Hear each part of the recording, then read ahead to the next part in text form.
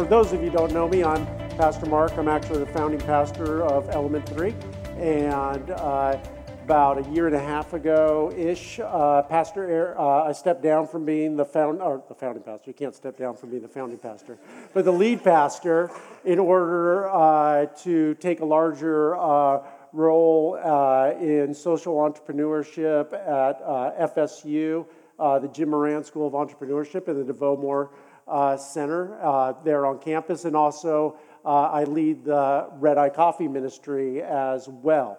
So, I get to speak, about every 6 weeks here, and it's always a blessing. So Pastor Eric asked if I'd speak on grace today, which is actually a topic that I love. It's something that obviously is central to our faith. It's a gift, and it's a beautiful message during this time of year in Christmas, is accepting those gifts. Now, the reality is, though, our culture, especially in Western culture, we struggle with this idea of generosity and gifts, right? I mean, especially this time of year, especially if you met somebody this year and you became a little bit better friends, or maybe you became good friends, but you're like at that point where you're like, do I get that person a gift? Are they going to get me a gift? How is that all going to work? And, we've all probably been caught where somebody gave us a gift and we're like, oh, thank you. I don't have your gift here with me.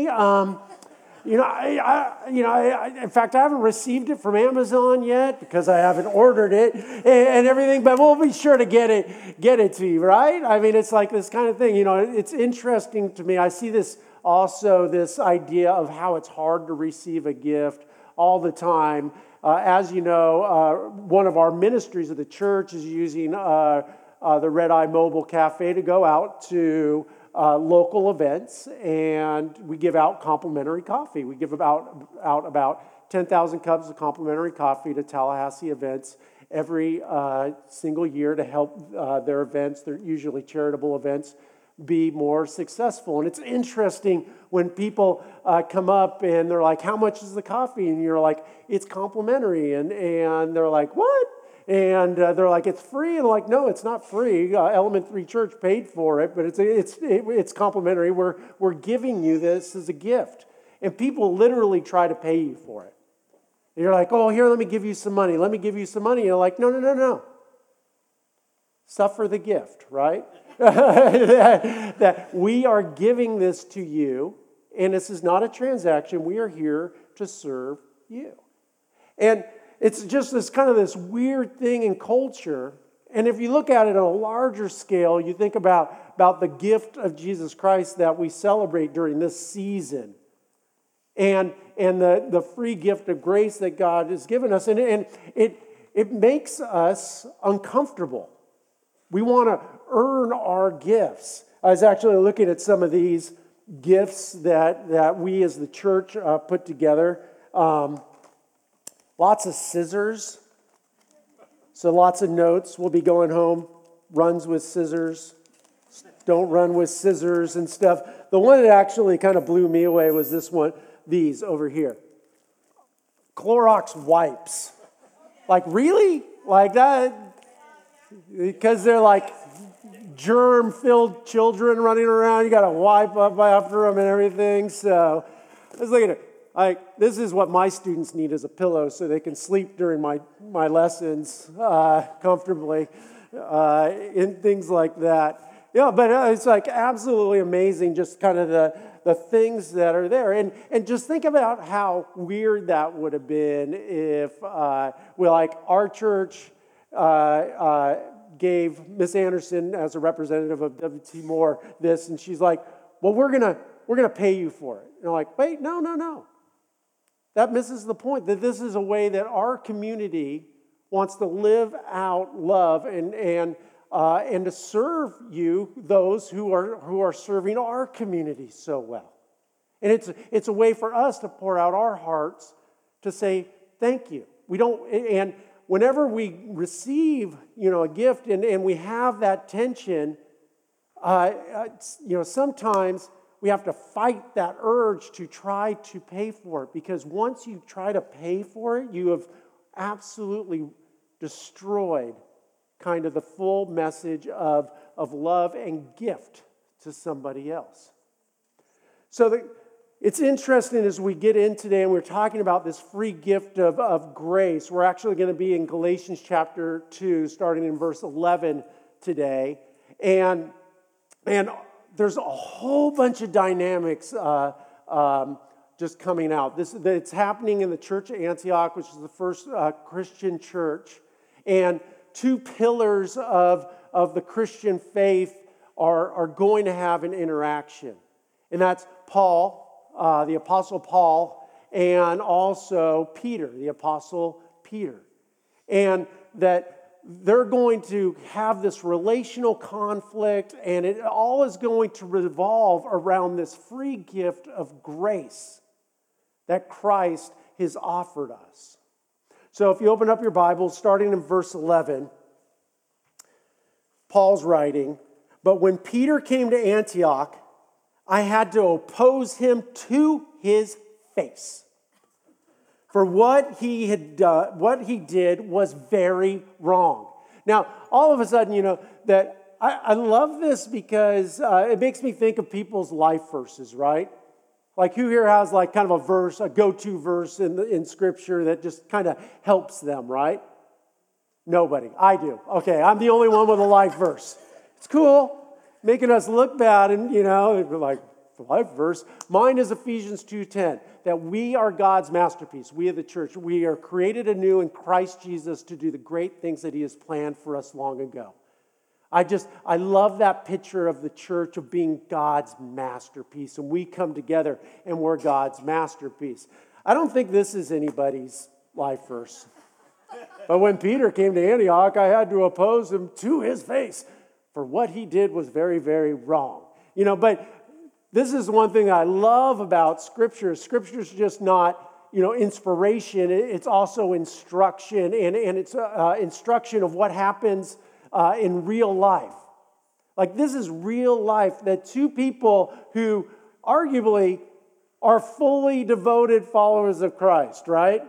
We got Peter and Paul, and they're having this conflict. Well, what did Peter do wrong? Well, when he first arrived, he ate with the Gentile Christians who were not circumcised. But afterwards, when some friends of James came, Peter wouldn't eat with the Gentiles anymore. Now, here in the 21st century in Tallahassee, we'd be like, what? Like, what's going on here? But here's the reality, and this all comes down to the core of grace and how people view a right relationship with God and a right relationship with people. You see, Peter, when he was first there, and it was just with Paul, that he was about kind of this idea of grace, that in Christ alone we are saved. But there was another movement happening in Christianity in the first century. Much like how we have Baptists and Methodists and Anglicans and different denominations that are trying to live out faith as best they can in the 21st century, but there's some doctrinal differences. There's some different ways of looking at it. Well, the same was true in the first century. In fact, there was James. And a bunch of James' friends came. Now, James kind of led a movement called the Judaizers. And kind of the message was, yes, Jesus is our salvation, but you also have to keep the law of Moses. The 10 Commandments and ultimately the 613 laws of Moses.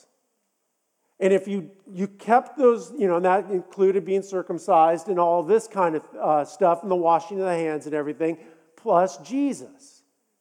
And Peter, and I think this is kind of an interesting thing, and it seems like a character flaw with Peter, because remember, Peter denied Christ 3 times. And then here again, we see this weak spot in Peter's life where he was connecting with the Gentile Christians. He was eating with them. He was building community with them. But then when this other group came in, the friends of James, who were Judaizers, all of a sudden he denies his friendship with them. So why would he do this? Why? I don't know if you've ever had that experience of having a friend, and then when some other type of friends come in, they act differently towards you. Makes you feel lousy, right? It's like, hey, wait a second, we were just all buddies and everything, and laughing about SpongeBob or whatever, and now you're like, SpongeBob who? What's going on? So why would Peter do this? Because it's a pretty wretched thing to do. And fortunately, Scripture tells us exactly why he did it. In the next verse, it was because he was afraid of criticism from these people who insisted on the necessity of circumcision. And I think that this is such a key thing in relationships and grace, and as we try to work together as the church and combine ourselves with other churches to glorify Christ. That really the fear of criticism is a symptom of relational tyranny. Like if you're in a relationship and you are acting different because you're afraid of a group criticizing you or a person criticizing you for trying to live out the love of Christ, this is a symptom that tyranny is happening in your life, and this is not a healthy relationship. And this is exactly what's going on with Peter as James' friends come in. He's afraid that he's going to be criticized, so he basically denies and disassociates himself with the people that he'd been building relationship with. And, maybe if it just kind of still stayed self-contained in that one thing, then maybe it wouldn't have been that big of a deal, just kind of messed up. But this is what brokenness always leads to, is it starts to touch other people. In verse 13, as a result, other Jewish Christians followed Peter's hypocrisy. And even Barnabas was led astray by their hypocrisy.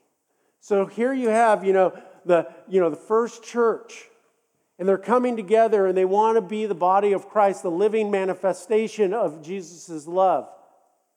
And one of the first challenges they have is this, hey, you know what? You have to follow the law. No, we are under grace and we can follow grace, follow Jesus and experience grace. And as that all comes together, really the reality of this is, and this is one of these things, I've been a pastor for just about 20 years, and it's interesting, as controversial as grace was in the first century, it's still controversial today. I've had people when I'm talking about the free gift of grace and that Jesus did it all for us, that I've gotten pushback from people. It's like, no, they got to follow the rules too. And I'm like, follow the rules? What? You know what? We're meant to follow Jesus, being fully devoted followers of Jesus, not fully devoted followers of the law. And then the secondary argument is always like, so you just, Christians can do anything, they can go and smoke crack and rob liquor stores and just, it's under the grace of, God. And I'm like, no, of course not. That's absolutely ridiculous. But it comes down to a singular belief that I truly have. I believe if a fellow human being has a real interaction, a real connection with the one true living God, that they will be transformationally changed. That the closer that they follow and try to follow Christ, the less need there is for the law, because love comes in its place. And really, personal proclaimed piety is really the pinnacle of hypocrisy. So continuing in verse 14, this is what happens. When this is Paul again. When I saw that they were not following the truth of the gospel. Did you just catch that? Paul just turned it up. He just made this an issue about what is the true gospel of Jesus Christ. Is it you have to follow the 613 laws of Moses? Or is it you have to follow Jesus? He went right there.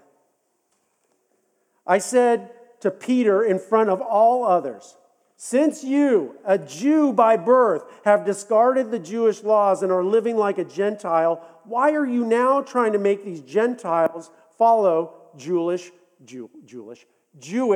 traditions? Good question. I could just, it's almost like a tennis match where everybody's like, doing this kind of thing. And it's like, okay, yeah, Peter. I mean, you're not following them anymore. Why are you having other people follow them? And he continues, it says, you and I are Jews by birth, not sinners like the Gentiles. I know, that doesn't seem very nice to our 21st century ears, but in context it makes sense. Yet we know that a person is made right with God by faith in Jesus Christ, not by obeying the law. Boom, boom, boom, boom, right? That he's coming right out and saying it. He's like, look, he's calling them to the carpet and saying it is about Jesus and Jesus alone. And we have believed in Christ Jesus so that we might be made right with God because of our faith in Christ, not because we have obeyed the law. And then this last sentence in this section, for no one will ever be made right with God by obeying the law. You see, this is the theology of grace. This week, it's finals week, this coming week at FSU, and we're basically winding up. And my students are actually interested in what I think now, and emailing me. They love me, I had this one student that is kind of went MIA, right? And found out later that he had some medical issues and things like that. And he came to me, he's like, I need to pass this class. And, I'm like, wow, and I felt bad because he had some medical issues. It was legit and all this kind of stuff. But the other thing is the class had moved on. Like there was groups coming together. We really ramped it up. So I went to one of my faculty members and I just said, I don't know what to do. Like, I feel bad for this student, but also I can't pass them because they haven't done the work. I'm like, what do you do? And they said, you have two choices. You could offer them a medical withdrawal, or you could find another route for them, but ultimately you are going to have to spend that extra time and energy to work with them in order for them, basically teaching the last 2 weeks again for that student and help them pass. So I emailed the student, I said, sorry, you failed. No, I didn't do that. But this is the picture of grace, right? That this student under no circumstance should pass this class, except if I pay the price for him and say, you know what? I'm willing to offer my time up in order to help you get to the finish line. And that's what I offered them or him, and that's what we're going to do. And that's the picture of what Jesus did for us. That he paid a price that we could not pay. In verse 17, then he goes in and talks about the folly of trying to follow the law. But suppose we seek to be made right with God through faith in Christ, and then we are found guilty because we had abandoned the law. Would that mean Christ has led us into sin? Absolutely not. And basically, one thing that Paul is brilliant about is using circular reasoning and just taking it back around and saying, look, what if we go all in on this grace thing that Jesus said we should? Then does that mean that Jesus has led us into sin? He's like, of course not. That is not what has happened. And then he comes back and he goes and he takes this, ratchets it up one more level and starts talking about the law as actual sin. He says, rather I am a sinner if I rebuild the old system of the law I already tore down. For when I try to keep the law, it condemns me. And this is precisely why Jesus said that I came to fulfill the law. I did not come to abolish the law, but fulfill the law. What was the law? The law was given to show us that we were in total need of grace. The law was given to show that we had no way in ourselves to save ourselves and that we are totally reliant on the free gift of grace. You know, it makes me think, has anybody ever got like a ticket here? Not like a ticket to the movies, but like a ticket, like a speeding ticket or a parking ticket. And I'm not, you don't need to raise your hand. You've already proved yourselves as liars.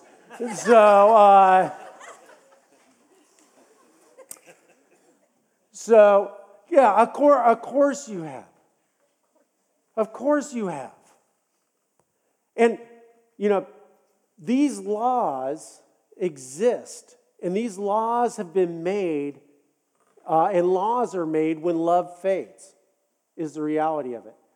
Would there need to be any laws if we all got in our cars and we thought, you know what? My primary goal is to make the driving conditions as safe for my fellow motorists as possible because I want them to arrive safely.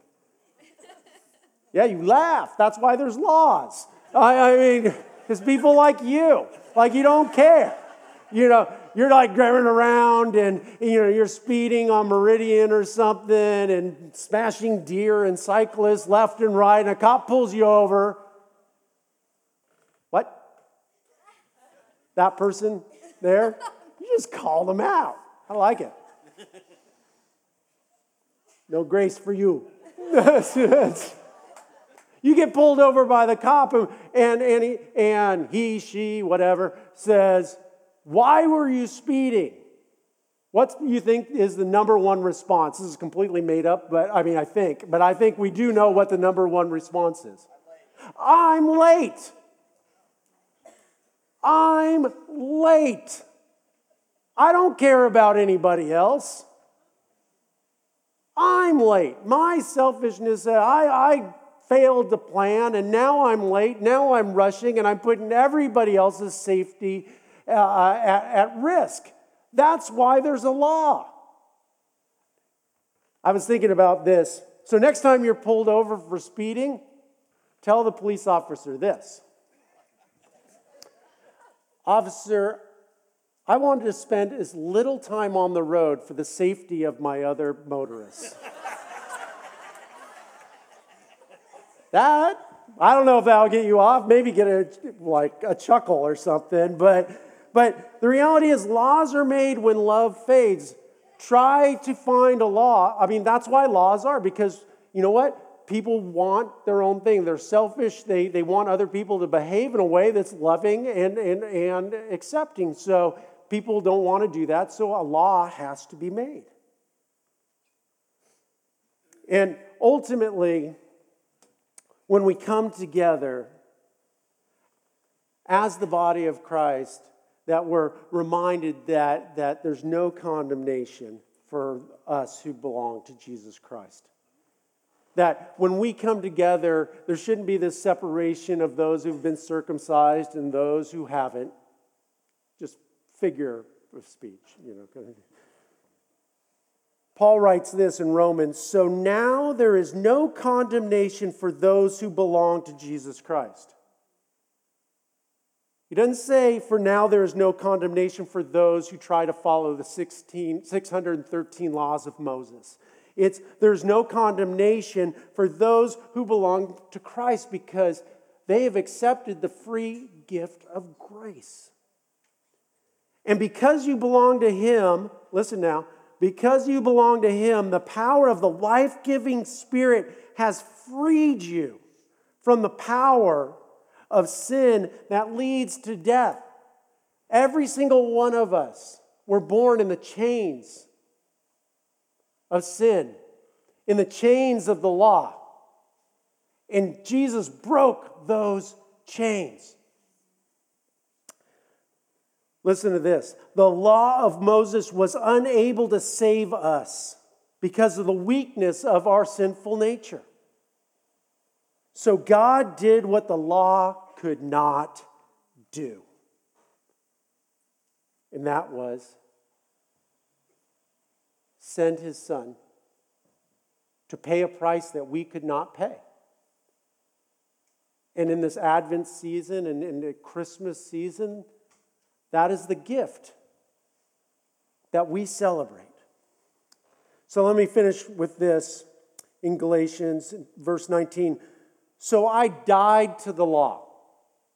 I just died to it. I stopped trying to meet all its requirements so that I might live for God.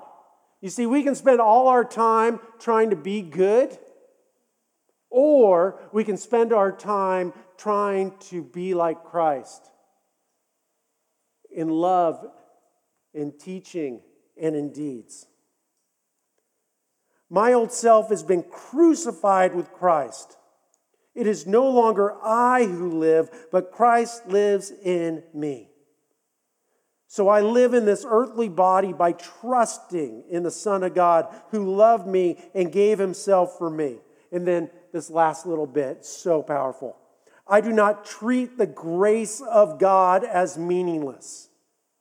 And that's what we do when we try to be good and not be transformed by a real interaction with the one true living God. For if keeping the law could make us right with God, then there was no need for Christ to die. There was no need for Christ to come and to be crucified, to break the chains of the law, to break the chains of death, to break the chains of sin. The reality is, justice is what we deserve. You know, I hear a lot and read a lot about how people are like, we want justice. We want justice. They want justice for somebody else. They don't want it for themselves. I don't want justice. You know what justice is? Prison. That's justice. You know what justice is? Death. The wages of sin is death. I don't want justice. You don't want justice. We want grace. We want love. Justice is what we deserve.